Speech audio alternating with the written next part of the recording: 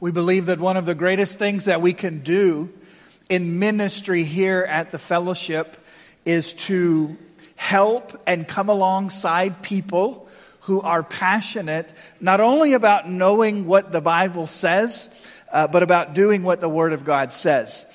And one of the ways that we seek to do that here at the fellowship is by teaching the commands of Jesus. We want people to not only know what the commands of Jesus are, but we just have such a high value of helping people understand, okay, this is what Jesus has commanded, and here's where that's hard, and here's where that's fun to do, and here's where that's inspiring to do, and here's some things that we need to think about as we seek to do what Jesus commands us to do. Here's some parts that are hard. But one of the things that we really value here at the fellowship is not just saying, here's what Jesus said, but helping people to obey the teachings and commands of Jesus. And one of the things that Jesus commanded his disciples to do, and I don't just mean the disciples in the Bible, right? I mean, if you're a disciple, this is your command and this is my command, is to let your light shine before all people. If you grew up in church, you may remember the song,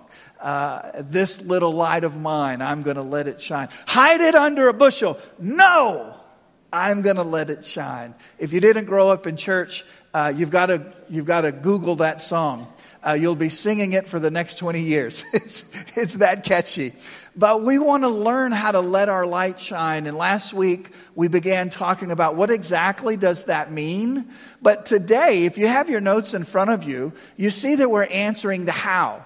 Now, I know in life, there's a lot of different types of learners. Some of us learn by listening. Some of us learn by doing. Some of us learn by watching. Today, we're going to watch the Apostle Paul let his light shine in a place and in a context where he wasn't accustomed to. We're going to watch the Apostle Paul actually do the command of Jesus to let your light shine before all people, and then we're going to learn from it. Because in our culture and in our context, what we do and how we do it may look a little different than what we see the Apostle Paul doing, but we can take those principles, we can take those ideas, we can take those specific points, and we can say, okay, in my life, in your life, in 2023, in the state of Massachusetts, in the neighborhood that I live in, with the people that I run with the circles that I'm in, how do I take the principles that we see in the Apostle Paul's life as he lets his light shine before people and reproduce that? That's what we're going to look at this morning in Acts chapter 17. I invite you to turn to Acts chapter 17. Paul is a traveling missionary. He goes to different places. He starts churches. He disciples people to run the churches. And then he leaves. And he goes to the next place. And then every so often, he'll come back and visit the places that he's launched churches and he started ministry. And he happens to find himself in a place called Athens. And in Acts chapter 17, as Paul is in Athens, we are going to watch him teach us how to let our light shine before men. Look with me, if you would, in Acts chapter 17 this morning. Starting in verses 16, it says, "Now, while Paul was waiting for his friends in Athens, his spirit was provoked within him as he saw the city that was full of idols. So he reasoned in the synagogue with the Jews and the devout persons, and in the marketplace every day with those who happened to be there. Some of the Epicurean and Stoic philosophers also conversed with him and said, 'What does this babbler wish to say?' Others said, 'He seems to be preaching a foreign divinity because he was preaching Jesus and the resurrection.' And they took him and they brought him to the Areopagus, saying, 'May we know what this new teaching is that you are presenting? For you bring some strange things to our ears. We wish to know, therefore, what these things mean.' Now all of the Athenians and the foreigners who lived there would spend their time in nothing except telling or hearing something new." Now that's the scripture that we're going to be studying this morning. And before we jump in, may I just say to you to resist the urge That if you don't understand something immediately in the text and you just kind of like say, okay, I don't get this, I'm going to check out. You may not understand what the Areopagus is. That's okay. You may not know what Epicurean or Stoic philosophers thought, taught, and believed. That's okay. What I don't want to do this morning is, because there's a little bit of unfamiliarity with our culture and systems and theirs, that you just kind of back out and don't take in the teaching. I am confident that you can learn how to let your light shine in the world today, even if at this moment you don't know those three things. And so this morning, if you have a passion to joyfully and passionately let your light shine for all the world to see, then I'm going to teach you how to do that. Or I guess I should say Paul is going to teach you how to do that. And the first thing, if you're making notes this morning, that I want to encourage you to write down, if we're going to do this, here's what we have to do. We have to live near and be disturbed by darkness. We have to live near it, and we have to be disturbed by it. We have to be near the lost, and we have to be broken for the lost. We have to be near the darkness, and we have to be bothered by the darkness. And that's found this morning. If you'll look with me, you see that is found in one verse, 16. Now, while Paul was waiting for them in Athens, his spirit was provoked within him as he saw that the city was filled of idols.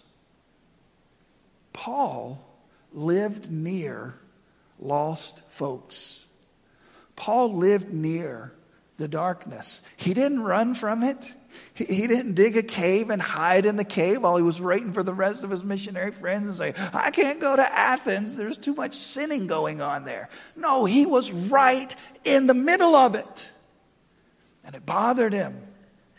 I want you to notice that word in verse 16, that word provoked. His spirit was provoked when he saw the idols. It broke him.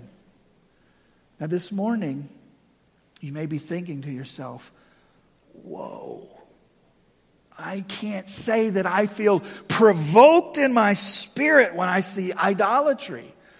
And if that's where you're at this morning, I just want to pause and I want to speak right to you this morning. And I want to say, first of all, stick with me. Stick with me all the way through this message, because if that's where you're at this morning, either here or if you're online watching with us this morning, you are not the only person who, if you were to gauge right now and check in with yourself and say, do I feel provoked by idolatry today? I really don't. You wouldn't be the only one who says, I don't. Now, I'm not saying that's good. I'm not saying that's where we want to be. But I'm saying to you, you wouldn't be the only person. And so if you have a hard time identifying with verse 16, I want to talk us through that, because I want for you to be equipped to identify how you do feel about idolatry. If it's not that your spirit is provoked within you, then what is it? I want to give you some options this morning and help you kind of categorize and figure out where it is that you fit in with this emotional response to the darkness that is around us. If you're making notes, I encourage you to write these down. Maybe you're not provoked. Maybe I'm not provoked. Maybe we are not provoked. Maybe we are ignorant of the idolatry around us. You might this morning even think back and say, I don't think that over the past week, month, year, or decade, I've even said to myself, self, there seems to be a lot of idolatry around here. You may not even see it around you because you live in the culture, and it may be difficult for you to see what it is that Paul could see because Paul was new to Athens. And if that's where you're at this morning, I want you to hear me with both ears. I'm not insulting you when I use the word ignorant. I'm just saying to you that sometimes there might be lostness and darkness and idolatry, and it doesn't even register on our radar because we're so used to the culture that we live in. So this morning, if you're thinking to yourself, there's no idolatry in our culture. Like, I drive down the streets, there's no golden statues, there's no silver statues, there's no wooden false gods that people stop and go and kneel before and pray to. Like, there's no idolatry. I'm going to tell you this morning, in my perspective, this is Pastor Zach's opinion, the greatest source of idolatry in our culture is the worship of self. And it may not be that there are gold shrines on the side of the road, but could it be that there are mirrors in every home? And sometimes when we look back into that mirror, we are looking at the object of our worship. The worship of self is a tremendous source of idolatry today. So maybe it's not that you're provoked. Maybe it's that you're ignorant of the idolatry that we face today. Maybe it's not that you're ignorant of the idolatry. Maybe it's that the word that I wrote down is maybe you're smug towards those people, those sinners, those dirty, horrible, nasty, gross, godless sinners. And it's almost as though you have a condemning attitude towards them, some of us. Smug, arrogant, those people. Do you know that wasn't the attitude of Paul at all? Did he agree with idolatry? Absolutely not. Was he strongly and passionately against it? Absolutely. But he didn't show up and start condemning people and throwing spiritual rocks at people. Like, that's not the way that the Apostle Paul operated his life. And so we may feel something very deep and passionate inside of us. And it may not be that our spirit is provoked. It may be that our spirit despises people who we would label as sinners. And if that's where you're at, you need to repent. Because that is not the heart of the gospel. The heart of the gospel is to connect with people who need the Lord. You can do that without agreeing, celebrating, affirming, all that stuff. But it may be that we're not provoked. It may be that we're smug. Maybe it's not that we're smug. Maybe it's not that we're ignorant. Maybe it's not that we're smug. Maybe it's that we're apathetic towards the idolatry, towards the lostness and the darkness that is around us. We can get that way, can't we? Isn't it true that sometimes when you live with something for so long and you're always around it and you're just familiar with it, you get comfortable with it, and all of a sudden it just kind of becomes a part of what life is, and you just come to be like, whatever. Can I tell you a story from my personal life? So when our kids were small, we taught them, all the stories of the Bible, and you can't have false gods. And I have one child who just became enamored with this idea of idols. And I won't tell you which one, but she became so offended. Right? And I think this happened before her sister was born. And one time we're walking through the store, and there, in every store there's like the part where you can get things from all different countries. And so we were walking through, and there were some jade Buddhas walking down the aisle, and my daughter goes, and we didn't know what happened. Like, we thought she saw a roach or something, like, ah! And Crystal's saying to her, what's going on? Mom, those are idols. And can I tell you, we didn't even think about it. It didn't even register. It didn't even register that we're just walking right by something that people are regularly burning incense to, and kind of the idol of, it didn't even hit us.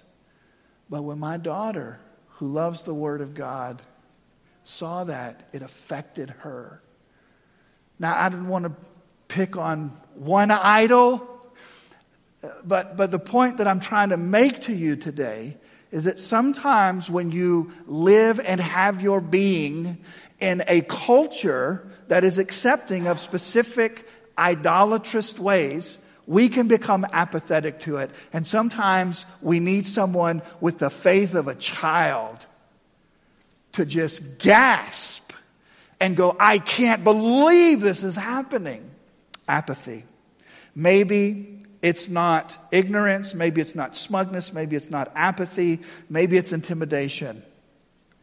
Maybe you feel intimidated by the brokenness and the darkness and the lostness and the idolatry around you. Maybe you don't feel provoked in your spirit. Maybe you feel intimidated. If I say this or if I do this, something bad is going to happen to me. There's too many voices shouting out. I can't get my voice in. I can't get in my perspective. I can't reason with these people because there's too many of them and they're intimidating. Finally, and then we'll move on. Maybe we're not provoked in our spirit because maybe we're enchanted by the darkness. Maybe we're attracted. Maybe we are intrigued. Now, you wouldn't celebrate this, I understand. And this is work, that soul work that you need to do between you and God. But if this morning, if you're a follower of Christ and you don't feel provoked and disturbed at the lostness and the darkness and the idolatry in the world today, then which one is it? Is it ignorance? Is it smugness? Is it apathy? Is it intimidation? Is it that you are attracted to it? And I just share that with you because truly, as we read this, the very first verse, if we are going to be the light of the world, we have to live near it, brokenness and darkness, and be disturbed by it. Not ignorant of it, not intrigued by it, not intimidated by it, but disturbed by it. Second thing that we have to do is live daily with focused purpose. If you're making notes this morning, second thing, if we're asking how do we let our light shine, live daily with purpose. And to demonstrate that, I want you to look in verse 17. And I want you to see the Apostle Paul's commitment to being where people were with a very specific commitment, a very specific purpose, and a very consistent method for connecting with people. Let's look in verse 17. So he reasoned in the synagogue with the Jews and the devout people, and also in the marketplace every day with those who happened to be there. Now, if you go on, you see also that there are some philosophers. And in verse 19, he ends up at a place called the Areopagus. So the synagogue is a place for the very religious. The marketplace is where everybody buys and sells and where everything is traded. The Areopagus is the place where philosophers would get together and talk about what's the good life, what is the meaning of life, what's good, what's bad, how can I know what's real and true and good. And that's where ideas get pushed around. And I want you to notice a couple of things in verse 17. He reasoned with people. Now that word means not only to tell something, but to discuss it. To say, here's what it is, and now I want to understand where you are, and I want to help you get to that place. Now that's different than the word that we use for preaching and proclamation. The word for preaching is to stand and declare. That's not what Paul was doing in the marketplace and at the synagogue in the Areopagus. He was reasoning with people. He was saying, here's the gospel, where are you at, and let me help you walk you to the place where you can experience life in Christ. He was reasoning with people. He was connected with people. He understood where people were on these various important topics. He reasoned with them. And he not only reasoned with them, and he didn't do it occasionally, but the scripture says that he did it every day. Look at verse 17. Every day he was with these people. Every day he was reasoning with people wherever they were. So how? How do I let my light shine? I'm going to live daily with a focused purpose to be a blessing to the people around me and to point them to Jesus. Now, that's easy for a preacher in a church building to say. I know that it takes a lot. It takes a lot of discipline. It takes a lot of focus. It takes a lot of consistency. It takes a lot of grace, because let's be honest, some people are difficult. Amen? But daily, Paul was hanging out where people were, and he was reasoning with them. He was listening to them. He was interacting with them. He was engaging in ideas with them. If you want to be the light of the world, I submit to you this morning, this is what it takes.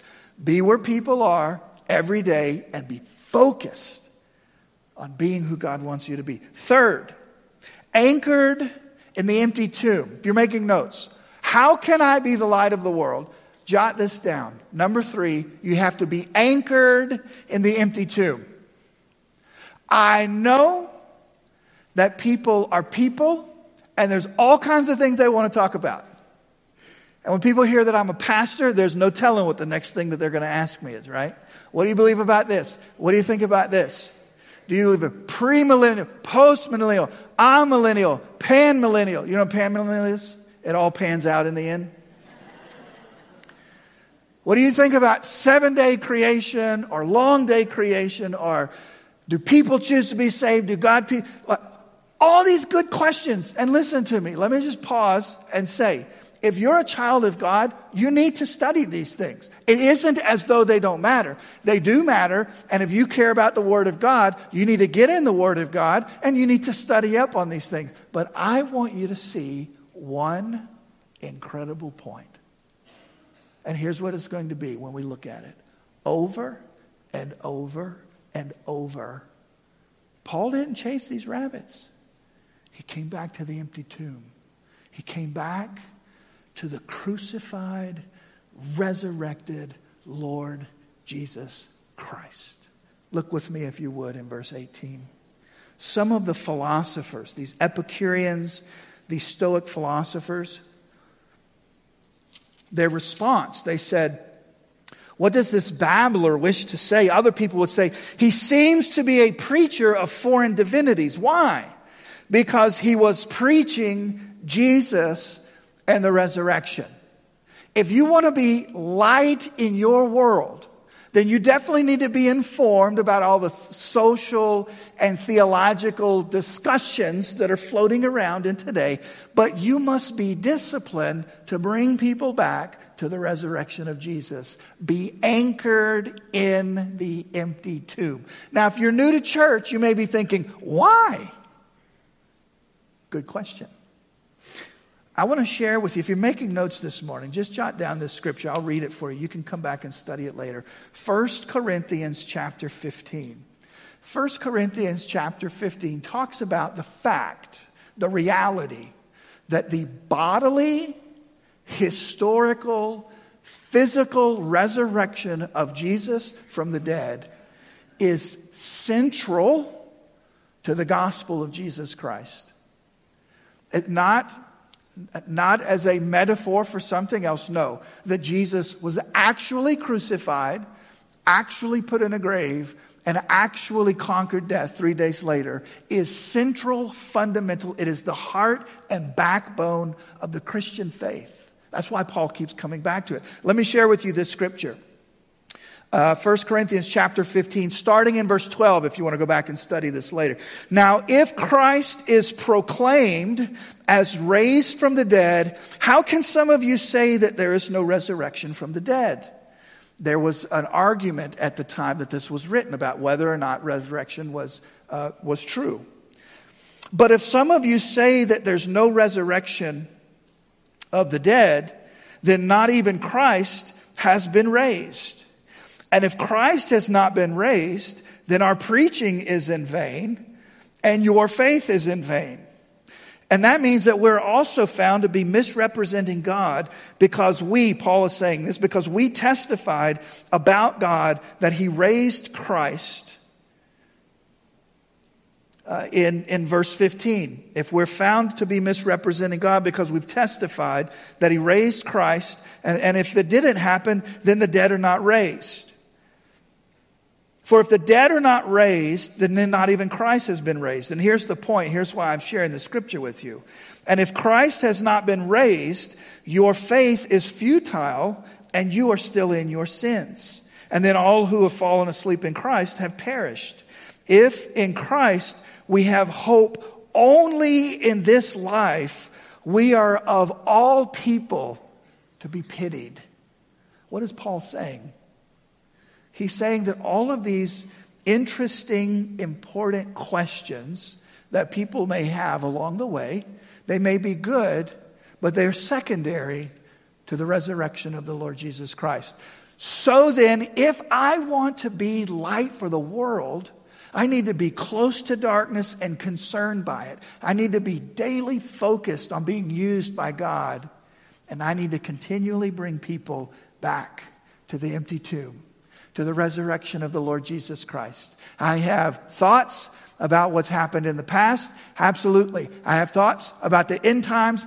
Absolutely. I have thoughts about everything that the Bible talks about. But when I'm talking to someone who needs to give their life to Jesus, the only good and proper place for me to take them to is the empty tomb. Because if Jesus walked out of the tomb, then he is Lord of all things. And if he didn't, quite frankly, at this moment, you're wasting your time. That's it. So if I want to be the light of the world, I need to be anchored in the empty tomb. Finally and fourthly, what I want to do this morning is answer this fourth how to. And then I want to end this morning by answering the why. Why do we even need to be the light of the world? But let me share this with you first, this thought. So if you're making notes, you have down number 1, we need to live near and be troubled by the lost.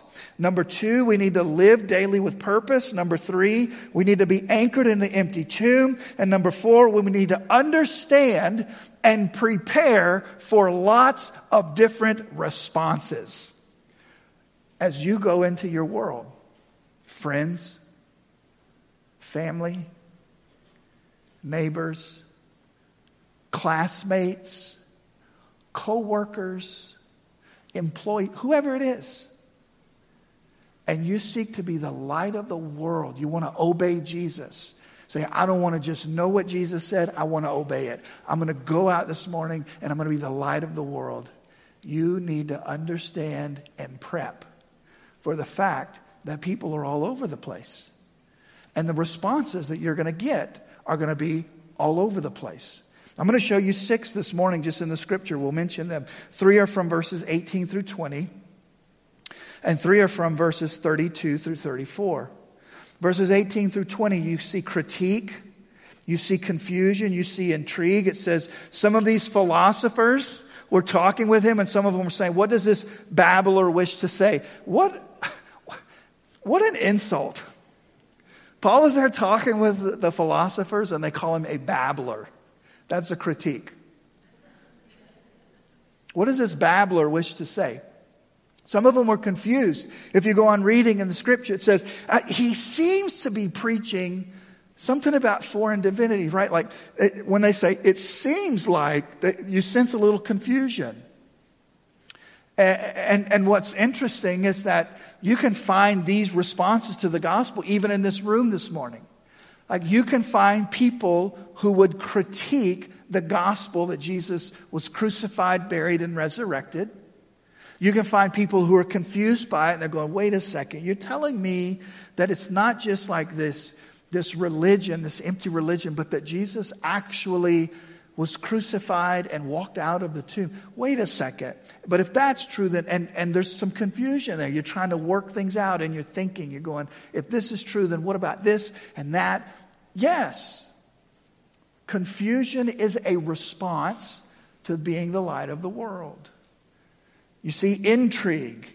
They say, listen, you need to come with us to the Areopagus. This is actually one of the most beautiful sentences in the whole text. These people who are criticizing Paul, these people who are confused by Paul, their response, come here, Paul, I want you to meet my friends. That's what he said. It said, he brought Paul, and he put him at the Areopagus, and he put the pulpit in front of him and said, here, you tell everybody what you've been talking about. How amazing is that? They were intrigued. They hadn't yet embraced the gospel, but they said, come here, Paul, I want you to meet my friends. I want you to tell my friends what you told me. I want you to come to the Areopagus, and I want everybody to give you their undivided attention so that you can talk to them about what you've been telling me. Critique, confusion, intrigue. Now, verse 34 through 33, before we talk about why we need to be the light of the world, I want you to see this. 3 responses. When they heard of the resurrection of the dead, some people mocked. Listen, if you're going to be the light of the world, you will be mocked. Write it down. Prepare for it. It will happen. You will not be the light of the world and be overwhelmed and dominated by the sense that you have to please all people. You can't. You will be mocked. It happened to Paul. Right here it says some people mocked. But some people said, let's listen to you again about this. Some people, when you're the light of the world, some people will become what we call loosely seekers. They're interested. They're intrigued. They want to know more about this, but they've not yet made the commitment to follow Jesus. In fact, between services this morning, I had a young lady came up to me and she said, Pastor Zach, I just want you to know that's the category that I'm in. I want to hear more of this. I'm a seeker. I'm a religious person. I believe in God. I think that the gospel story is true. I really want to know God. And I'm trying to figure out how. Wow. Right here in this room was that response. And then some people believed. In verse 34 it says, but some men joined him and put their belief and their trust in Jesus. So if you're fired up this morning about being the light of the world like Jesus commands us to be, I want you to understand and prepare for the reality that there's going to be a lot of different responses. Now, the question that I want to end with this morning, with the time that we have, is why? Why do this? Why preach a bunch of sermons on it? Why think about it outside of church? Why be the light of the world? I'm going to give you 4 reasons, and then we're going to close today. These 4 reasons are, I guess, bonus reasons, because the perfect singular reason is because Jesus commanded it. That's enough. Can we agree with that? That is enough. The fact that Jesus commands it one time is enough for us to say, okay, then I'm going to do it. But there's more than just one reason, and I want to share them with you. Another reason that we should be the light of the world is because the world is changing. The world is going to change anyway. We might as well participate in changing it and helping people take steps towards God instead of away from God. What I mean by that is think about your friends and your family. If you could right now, just in the Rolodex of your imagination, and young people, if you don't know what a Rolodex is, Google it, but roll through all the images of all the people that you know. And here's what's a fact about each one, every one of them. They'll be different in 6 months than who they are today. They'll be different.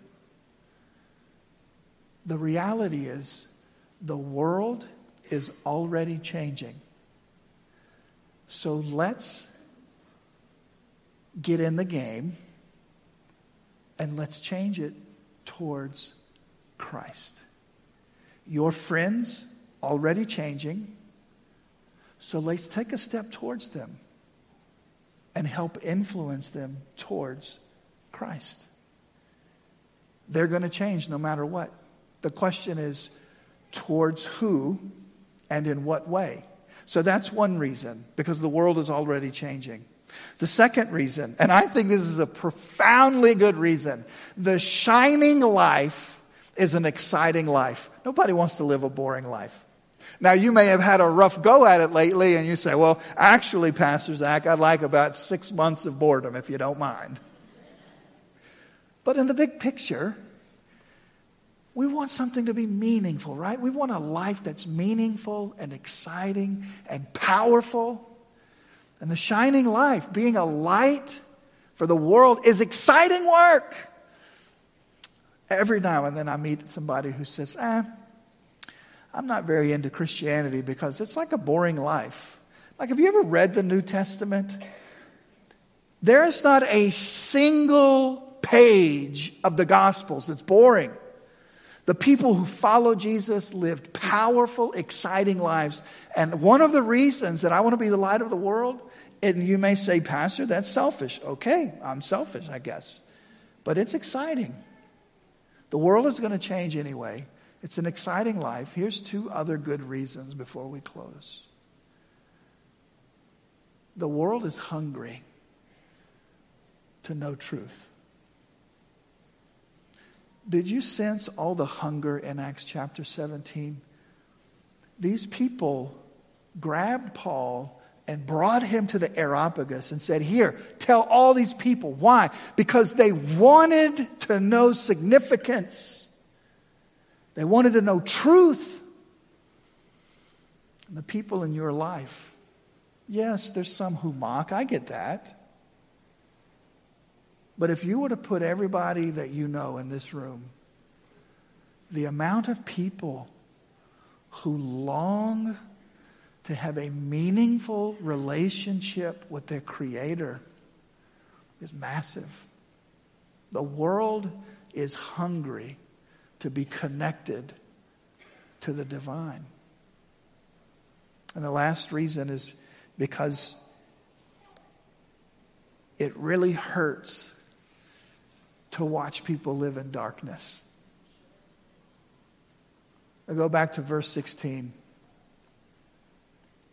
Paul was internally devastated when he looked out and he saw strangers. These aren't even his friends. This isn't even his family and his classmates or coworkers. These are just people that he bought Pepsi from or whatever, right? Like, these are just strange people, and he is broken that they live in darkness. It is painful to watch people that you love live in darkness. Why be the light of the world? Because people are hungry to know the truth. And because watching people live in darkness is a painful thing to do. The world is going to change. The question is to which direction. Your friends are going to, your acquaintances are going to change. The question is to which direction. Would you bow with me as we close this morning? As we close, I want to ask you just to think about the response that you've had to the message of the empty tomb. I guess as we begin to pray this morning, can I just be bold and ask you, do you mock the gospel? Are you a seeker? Are you somebody who's put your faith and hope in the empty tomb, or should I say the resurrected Jesus? You know, it's easy for us to say they will respond differently, but I guess my question is, as we pray this morning, how have you responded? This morning, if you come to the realization